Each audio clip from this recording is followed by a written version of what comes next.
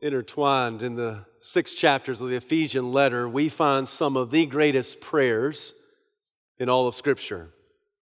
I have been told that the shortest distance between two people is prayer. And certainly, you realize that when we pray, it brings us closer to God. But also when we pray, it brings us closer one to the other. I must confess to you that I believe that one of the most frequent lies in the church is something like this. Hey, brother, I'm praying for you. Sister, I'm praying for you. I think we have good intentions, but our follow-through leaves quite a bit to be desired. But when we pray for each other, what do we pray for? For most of us, our intercessory prayers are made up of talking about surgeries and situations. Lord, heal his cancer. Lord, help her recover from heart disease. Mend that marriage. Retrieve that prodigal son. Give her the job of her dreams. Nothing wrong with any of those prayers. But have you ever stopped to wonder, how does the Bible teach the church to pray for one another? Have you ever thought about that? What does the Scripture say about how we as siblings in Christ ought to pray one for the other? It is with that in mind that I invite you to take your Bible and turn to Ephesians chapter 1, verses 15 to 23. Today we continue our sermon series entitled, It's by Grace, a study in the Ephesian letter. Once you found your place in sacred Scripture, please stand out of reverence to the public reading of God's holy word. Ephesians chapter 1, let me begin at verse 15. I'll read through verse 23. For this reason, ever since I heard about your faith in the Lord Jesus and your love for all the saints, I have not stopped giving thanks for you, remembering you in my prayers. I keep asking that the God of our Lord Jesus Christ, the glorious Father, may give you the spirit of wisdom and revelation so that you may know him better. I pray also that the eyes of your heart may be enlightened in order for you to know the hope to which he has called you, the riches of his glorious inheritance in the saints, and his incomparably great power for us who believe. That power is like the working of his mighty strength, which he exerted in Christ when he raised him from the dead and seated him at his right hand in the heavenly realms, far above all rule and authority, power and dominion, and every title that can be given, not only in the present age, but also in the age to come. And God placed all things under his feet and appointed him to be head over everything for the church, which is his body, the fullness of him who fills everything in every way. To God be the glory. This is the word of the Lord, and thanks be to God. You may be seated.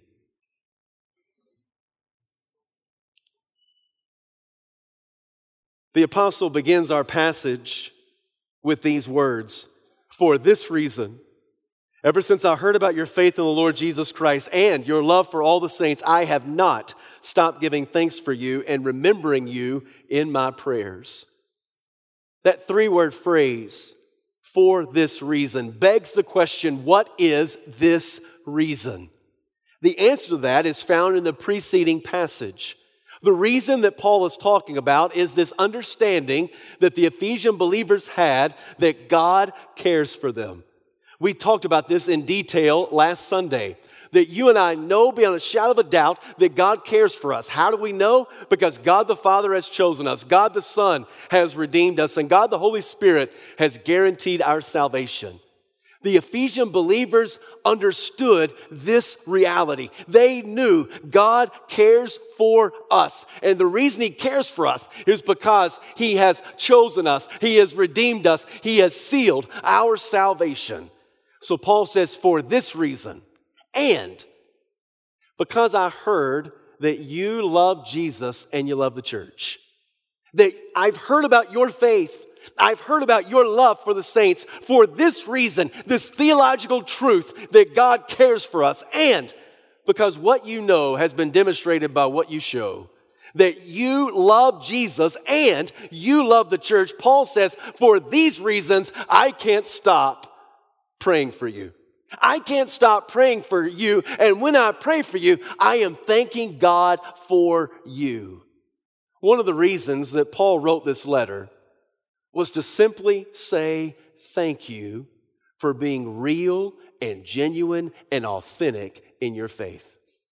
Thank you. Thank you for loving Jesus. Thank you for loving the church. Paul writes this letter as if he wants to sit down one-on-one and just say to every believer, thanks. Thanks for keeping it real. Thanks for being genuine. Thank you for authentically walking before the Lord. Thank you for being a godly guy and a godly gal. The same reason why Paul writes this letter, I want to say to you today, thank you for your faithfulness. I wish I had the time to sit down with each and every one of you this morning.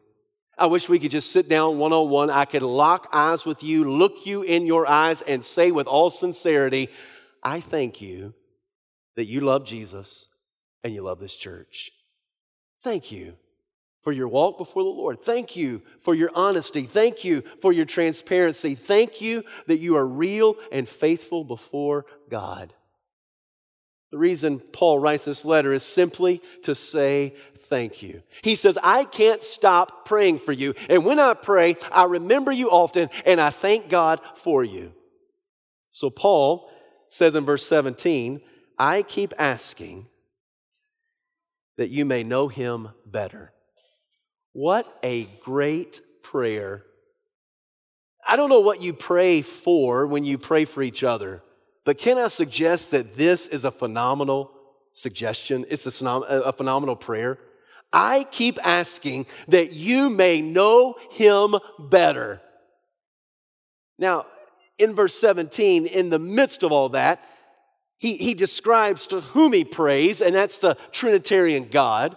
So he says, I keep asking that the God of our Lord Jesus Christ, the glorious Father, may give you the spirit of wisdom and revelation so that you may know him better. I keep asking. It's a present continuous action because you and I know that prayer is a present continuous action. It's not just that you pray once and it's a one and done event. No, you continue to pray. Paul will say to the Thessalonians to pray without ceasing. So here in Ephesians, he says, I keep asking, I keep praying. Who is he talking to? He's talking to the Trinitarian God who is Father, Son, and Spirit. When you stop and think about it, Ephesians chapter 1 is permeated and punctuated with prayer and praise to the Trinitarian God. Everything is about God, and God is the Father who has chosen us, the Son who has redeemed us, the Spirit who has sealed our salvation. And here he keeps on asking, and who's he talking to? He's talking to God the Father, God the Son, and God the Holy Spirit. And what's he asking for? That you may know him better. I keep asking that you may know him better. Since we are disciples of Christ, and a disciple is a lifelong believing learner of Jesus, don't you think this will be a great prayer for us to pray for each other? I pray that my brother or my sister may know you better. I may not know everything that's going on in the life of Kyle or Bob or James, but I can pray, Lord, may these brothers know you better. I may not know every experience of Lisa or Debbie or Diane, but I certainly can pray, Lord, can you help my sisters today to know you better? Paul says that we have every spiritual blessing in Christ. And since that is true, and the answer is Jesus, it would seem to me that the solution to life is to know him better. So let me ask you, what does it mean to know Jesus better? What does it look like to know Jesus better? If he keeps on praying this, which he does, I keep asking that you may know him better. What does it look like in tangible ways to know Jesus better? Paul offers 3 practical petitions to the Lord. He says, I want you to know the hope to which God has called you. I want you to know the inheritance which is yours in Christ. And I want you to know the power that is working for us. In other words, what Paul is saying to the church at Ephesus and to the church at Pelham and to every Christian and believer who's ever existed, he's saying, I want you to be hip with Jesus. I want you to know hope. I want you to know the inheritance. I want you to know the power. I want you to be hip with Jesus. I keep asking that they may know you better. What does that look like? It looks like that we know the hope to which God has called us, and we know the inheritance which is ours in Christ, and we know the power that raised Jesus from the dead. So Paul begins, and he says, I want your eyes of your heart to be enlightened, to be opened. Now, we speak in that language. It's almost religious jargon, and it's church vernacular. We understand the eyes of our heart. But if you stop and think about that, that's pretty strange language, isn't it? I mean, just be intellectually honest just for a second. You and I both know that hearts don't have eyes. Yet here, clearly, Paul says, I want you to open the eyes of their heart. When we think of heart, we think of love and romance, flowers and Cupid. But in the days of the Bible, the heart was not the seat of emotion, it was the seat of intellect. It was out of the heart that ideas were formed. It was out of the heart that identity was found. So that in the scripture it will say, out of the heart is speech. The psalmist will say, search my heart, O God. Know my anxious thoughts. See if there's any wicked way in me and lead me into the way everlasting. So from Paul's understanding, from the Ephesian understanding, from the biblical understanding, when he's saying, God, I want you to open the eyes of their heart, what he's saying is, I want you to give them understanding. I keep asking that they may know you better. I keep asking that you would open up their eyes. I keep asking that you would give them deeper experiences and greater understanding of who you are. I want them to know you better. What does that mean? What does it look like to know Jesus better? First, it means that you know the hope to which God has called you. You know the hope to which God has called you. In our culture, hope really is a possibility that is highly unlikely. That's how we use the word hope. It's a possibility, but it's highly unlikely.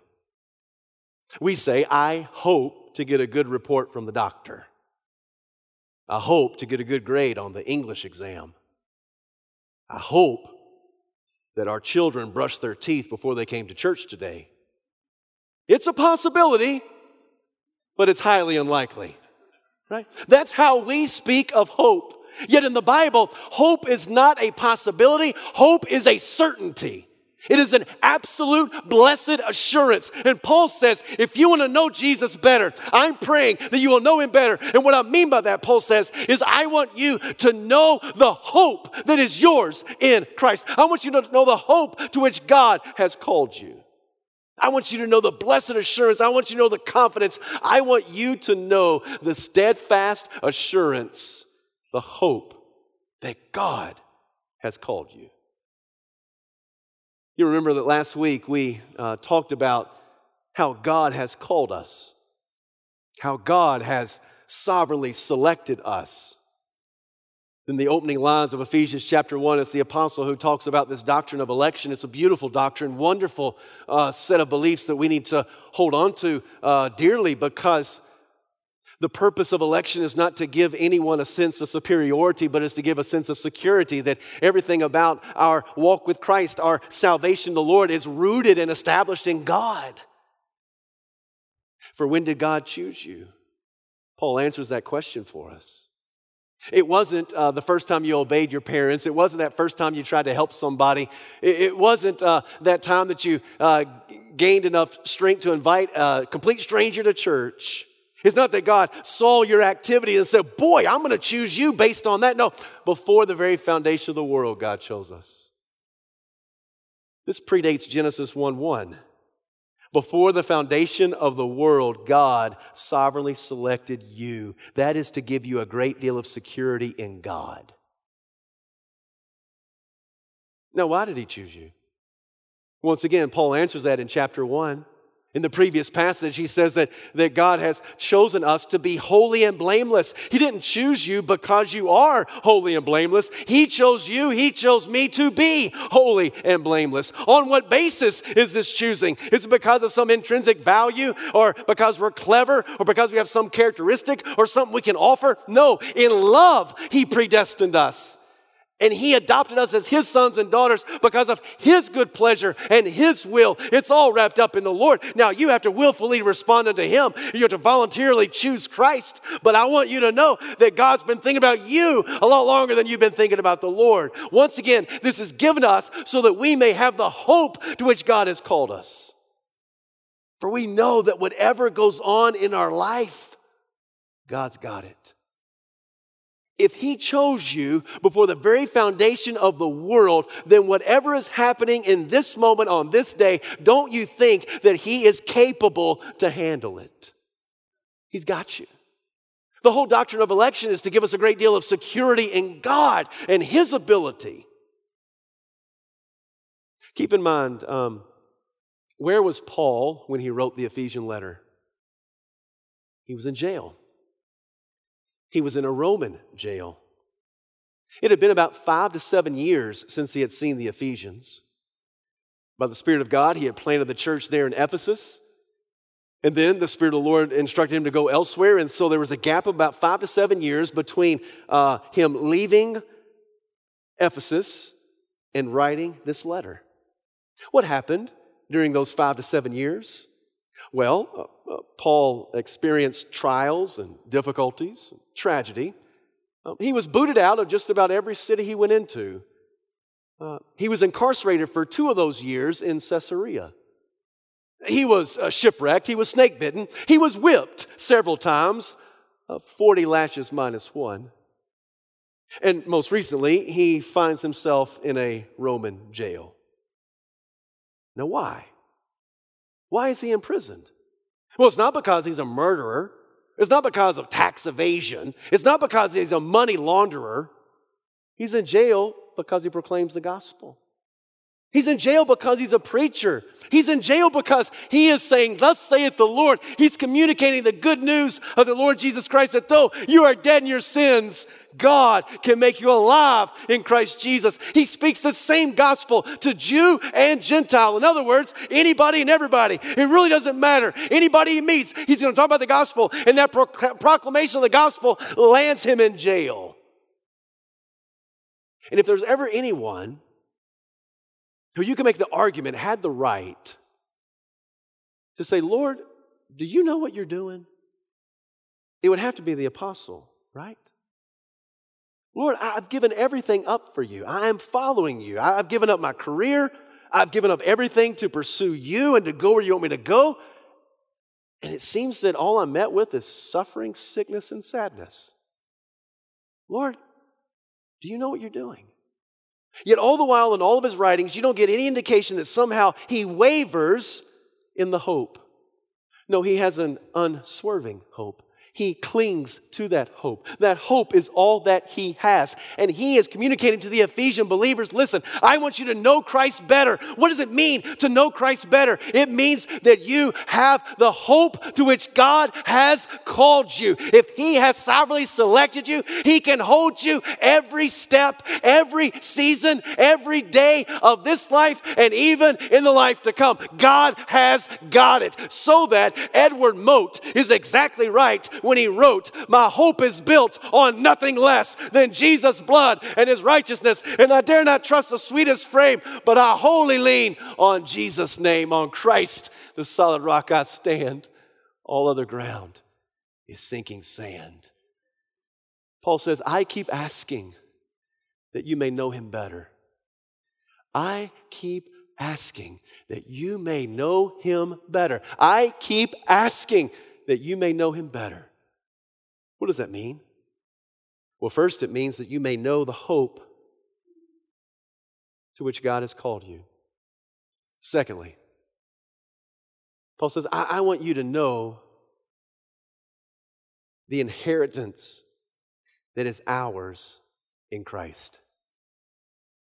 I want you to know the inheritance that is ours in Christ.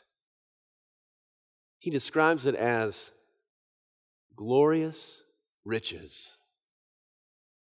He's not proclaiming a health and wealth gospel.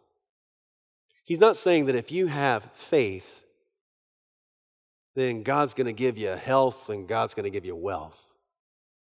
But he says, I want you to know Christ better. And what that means is I want you to know the inheritance, that is ours in Jesus Christ. I want you to know the inheritance that is ours in Christ. Later, Paul's going to write, you who are far away from God have been brought near through the blood of Christ. Have you ever stopped to think about what you've inherited from Jesus? You ever stop to think about what you get from Big Brother Jesus? Because of the accomplished work of Jesus Christ on the cross, you and I can have forgiveness of all sin for all time. Every sin you've ever committed, every sin you will ever commit, is under the righteous blood of Christ. You've inherited forgiveness of sin.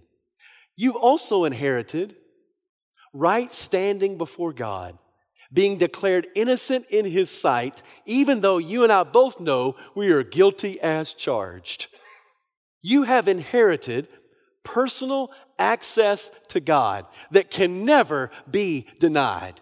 You have the opportunity at any moment, any day, to stand before the Lord. You're always standing before Him, declared innocent because of the work of Christ. You inherit from Jesus the peace that passes all understanding. You can't understand it. You can't describe it. You can't explain it. You just know you got it. It's peace that passes all understanding. In Jesus, you have inherited joy. Joy that the world cannot take away. Joy that circumstances cannot diminish. A joy that cannot be thwarted. You have experienced a joy from God. You've inherited the promise of answered prayers. You can go to God and pray, and you know that God hears your prayers and He will answer your prayers. You have the inheritance of the glorious riches of Christ in you. Now, some of y'all are just looking at me just like I told you something trivial or something insignificant. I'm telling you some earth-shattering stuff. I mean, when you realize all the inheritance that you have because of Jesus Christ, Paul says you want to know Him better, focus on the inheritance that you've received in Christ, so that the person that's most responsible for your walk with the Lord is the person that's seated in between the person on your right and on your left. That's you. You can be as close to God as you want to be. You can think about Jesus as much as you want to think about Him. You can worship Him as passionately as you want to worship Him. You can serve Him as wholeheartedly as you want to serve Him. You can think about Him as deeply as you want to think about Him. And since we are disciples and the disciples of lifelong believing learner of Christ, what are you learning? What are you thinking about when it comes to your inheritance in Christ? Are you still quoting the same verses you quoted 5 years ago? Are you still knowing Jesus at the same level that you knew Him 10, 15, 20 years ago? If you are, there's nothing wrong with that. It's not bad. It's just not enough. Because Jesus wants us to so focus on Him and focus on His inheritance that His understanding in our life becomes deeper and broader and stronger than ever we thought possible. So Paul says, I want you to know Him better. What does that mean? It means I want you to know the inheritance that is ours in Christ. So that Paul tells the church, focus on Him. I think that most of us, if not all of us, we're like a car out of alignment. I mean, we're just kind of trucking down life, and sometimes we just veer off the straight and narrow. We have a pull towards something that's not of the Lord. And you know, when your car's out of alignment, sometimes it's subtle. Well, sometimes it's severe. You let go of the wheel, you know, you got to pull it back over. Regardless of whether it's subtle or severe, it's always significant. And most of us, we have a pull. We veer. We go through life and we veer towards bitterness. We just have a bent towards bitterness. It doesn't take much for us to get bitter. It doesn't take much for us to get frustrated. It doesn't take much for us to get angry. Sometimes we just veer towards selfishness or materialism or lust. We veer towards those things that are not of God. And we sometimes do that subtly. Sometimes we do it severely. Always when we do it, it is significant. And what is Paul saying to the church? He's saying, I want you to know him better. I want you to know Christ better. What does that mean? That means that you focus on the inheritance that is yours in Jesus Christ. You may be sitting there thinking right now, preacher, are you trying to tell me I got to think about Jesus all the time? I don't even think that's possible. I don't think it's possible to think about Jesus all the time. I mean, I would become a person that was so heavenly minded, no earthly good. I mean, are you trying to tell me that I just have the capacity to focus my thoughts? And I'm telling you exactly, you have the capacity to focus your thoughts. Absolutely, I'm saying that you, through the power of the Holy Spirit, you have the capacity to focus on the inheritance that is yours in Jesus Christ. So that when something that's not godly, something that's not of the Lord, flies across the screen of your mind, by the power of the Holy Spirit, you can replace that with focusing on the inheritance that is yours in Jesus Christ. This is what Paul is saying. To know him better, I keep asking that you may know him better. I keep asking that you grow in your faith. I keep asking that you know him better. What does it mean to know Christ better?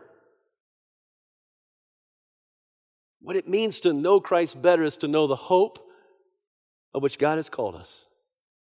To know the inheritance that is ours in Jesus Christ. But then third, he says, I want you to know the power that is working for us. I want you to know the power that is working for us.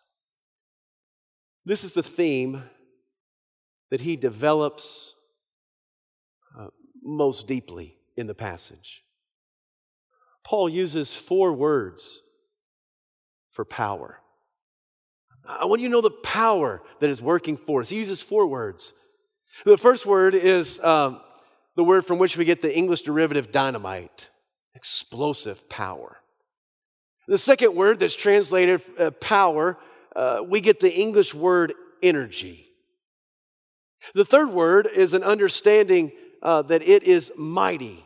And that word mighty carries the connotation that it is endowed power, power from another source. And then the fourth word is strength, which is another synonym for power. And the word strength means dominion, rule, authority. So Paul says you put all these together. This is the power that's available for those who believe. This is the power which God exerted in Christ when he raised him from the dead and seated him in the heavenly realms. Did you catch what Paul just said? The apostle just said, the same power which God exerted in Christ, bringing a dead man back to life again and seating him at the right hand of the heavenly realms, that same power is available to you. Oh, y'all didn't get it. This same power that raised Jesus from the dead and seated him at the right hand of the Father is available for you, my sister, and you, my brother, for all those who are in Christ. I can't think of a greater power than the ability to raise the dead back to life again. This is a type of power that people seek, that countries strive to attain, that literally people would kill for. Nation would rise up against nation if one nation had the power to raise the dead to life. Innate within us is a longing for life. We want to live. Even pagans want to live. We want to live as young as we possibly can. So the older we get, the more we fight the aging process, don't we? The evidence that we fight the aging process gives the reality that we want to be young, we want to be vivacious, we want to be alive. So there are all types of surgeries and ointments and all type of cosmetics, and we do all of this so that we can be as young as long as possible because we want to live. And Paul says the power that God exerted upon Christ when he raised him from the dead and seated him in the heavenlies is working for you. It's not working against you, it's working for you. So if that's true, and God's power that raised Christ from the dead is working for me, then do you think that I should think that God can handle all my problems? The answer is yes. Do you think that I should think that God can handle all my problems? Yes. There is no problem, there is no predicament, there is no prognosis, there is no sickness, no setback, there is no situation that is outside of the jurisdiction of the Lord, that is beyond his capacity and his power, because he has all power. The power that raised Jesus from the dead is the same power that's working for us. Oh, Paul says, I keep asking that you will know him better. I keep asking that you may know him better. What does that mean? It means to be hip with Jesus, to know the hope that God has called us, to know the inheritance that is ours in Christ, to know the power that is working for us. Paul elaborates on this. He says, because of this power, Jesus is not just above, but he is far above all rule and authority, all power and dominion, every name, every title, in this age and the age to come. Jesus is not just above us. He is far above us. Now keep in mind that Paul is writing to the Ephesian believers, and in Ephesus, idolatry was rampant. Not only did they worship Artemis and build an ornate temple in her honor, dedicate 1 month of the year to this pagan deity, and hold Olympic-style games in her honor on a regular basis. But in addition to all of that, there were at least 50 other gods and goddesses that were identified and worshiped in the city of Ephesus. All of the economy, the vast majority of the economy was built in Ephesus around this idolatry. People would come from near and far. They would tour the temples. They would buy all the little shrines and the trinkets, and they would have all the things that could be offered there in Ephesus. Undoubtedly, some of the early believers in Ephesus, they still had their household idols. They still had their pagan trinkets. They still had their magical incantations. They would hold on to them just in case Jesus wasn't enough. Just in case Jesus wasn't legit. Just in case Jesus wasn't enough. In Ephesus, allegiance to a deity was never required, so that people routinely worshiped more than one deity on a regular basis. It didn't matter how many. The more the merrier. It didn't matter how you did it, just so you worshiped as many as possible. And Jesus claims he must be the only God in your life. So people would hold on to their trinkets, hold on to their shrines, hold on to their little statues, just in case Jesus wasn't enough. So Paul says, I write this letter to show you the preeminence of Christ. He is so high that he is far above us. He is so elevated that everything is under his feet. Everything under his feet. What that means is is that everything is under his authority so that he can stand up and lord over it. Everything under the feet of Jesus. So what he wants to tell the Ephesians, he wants to tell you and me, Jesus has got it. Everything is under his feet. Every rule, every authority under the feet of Jesus. Every president, every politician under the feet of Jesus. Every king, every queen under the feet of Jesus. Every person on planet Earth under the feet of Jesus. Every country, every people group, every nation under the feet of Jesus.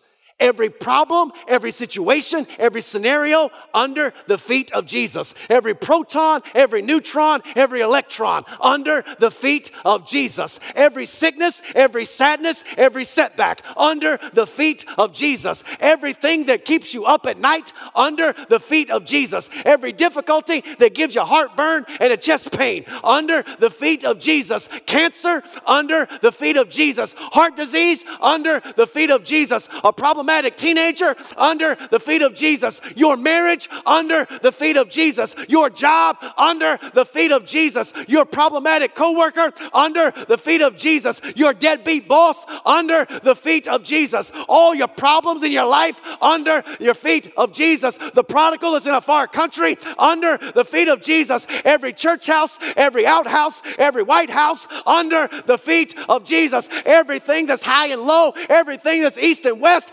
everything under the feet of Jesus.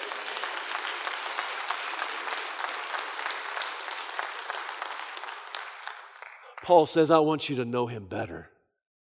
I keep asking that you know him better. What does that mean, Paul?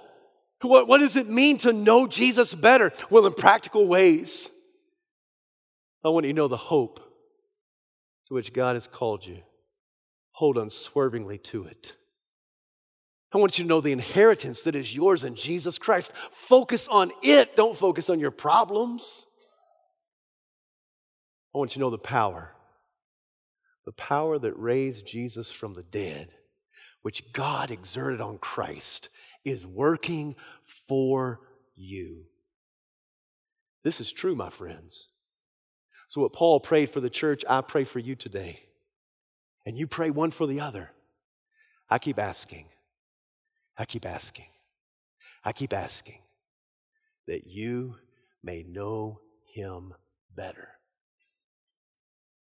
Maybe that means you just need to know him for the first time. You're here today, you've never accepted Jesus Christ as Savior and Lord.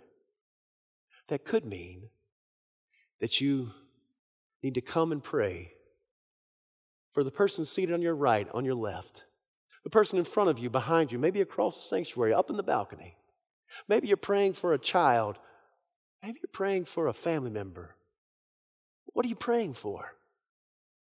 I keep asking that you may know him better. Heavenly Father, that is our prayer. May we walk out of here knowing you better. Have your way in this invitation. We ask it in Jesus' name. Amen.